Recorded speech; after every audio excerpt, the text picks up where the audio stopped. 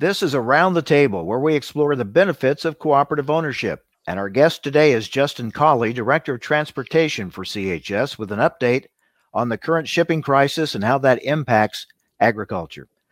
Well, Justin, this is certainly the hot topic right now. With harvest wrapping up, some weather challenges here towards the end of the harvest for a lot of places, but the big issue, transportation, moving grain, moving fertilizer, getting inputs. What's the latest? Hi, Mike. Thanks for having me. Well, there's several things happening right now in transportation. The first we can talk about is in the barge freight market.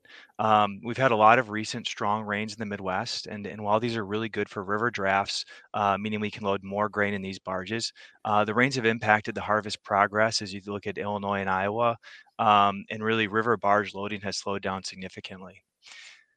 From a rail perspective, the railroads have overall performed quite well handling the harvest ramp up.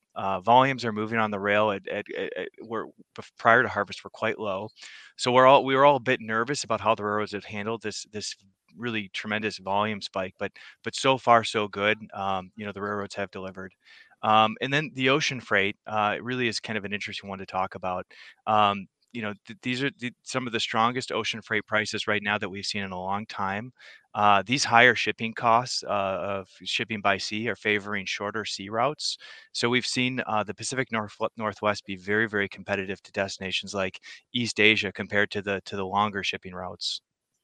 So the port congestion out on the West Coast, the container shortages, how are those impacting agriculture? So there are impacts to agriculture, but it's not really directly impacting crops. The major crops we think of like wheat, corn, and beans. These are shipping through a different supply chain. More of a bulk supply chain. The commodities here that are impacted are those like nuts, fruits, cotton, feed products like DDGs and identity preserved products. These are the ones that are typically the most competitive in containers. So with the delays plus the freight rates for the near term, what should farmers thinking ahead already to next year, what should they keep in mind for the 2022 growing season?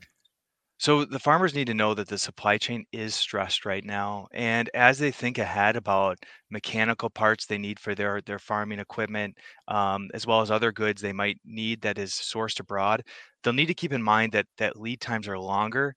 So the delivery of these goods will be extended and the costs are likely going to be higher. Shipping costs are very high right now. So this is forcing everyone who participates in the supply chain to review their inventory levels from a safety stock perspective. So this is a fluid situation. Farmers need to stay in close contact with their supplier. That's exactly right. All right. Big issue, big challenge for agriculture as we look ahead to next year. That's Justin Colley, Director of Transportation for CHS. And that's Around the Table. Learn more about the benefits of co op ownership from CHS at cooperativeownership.com.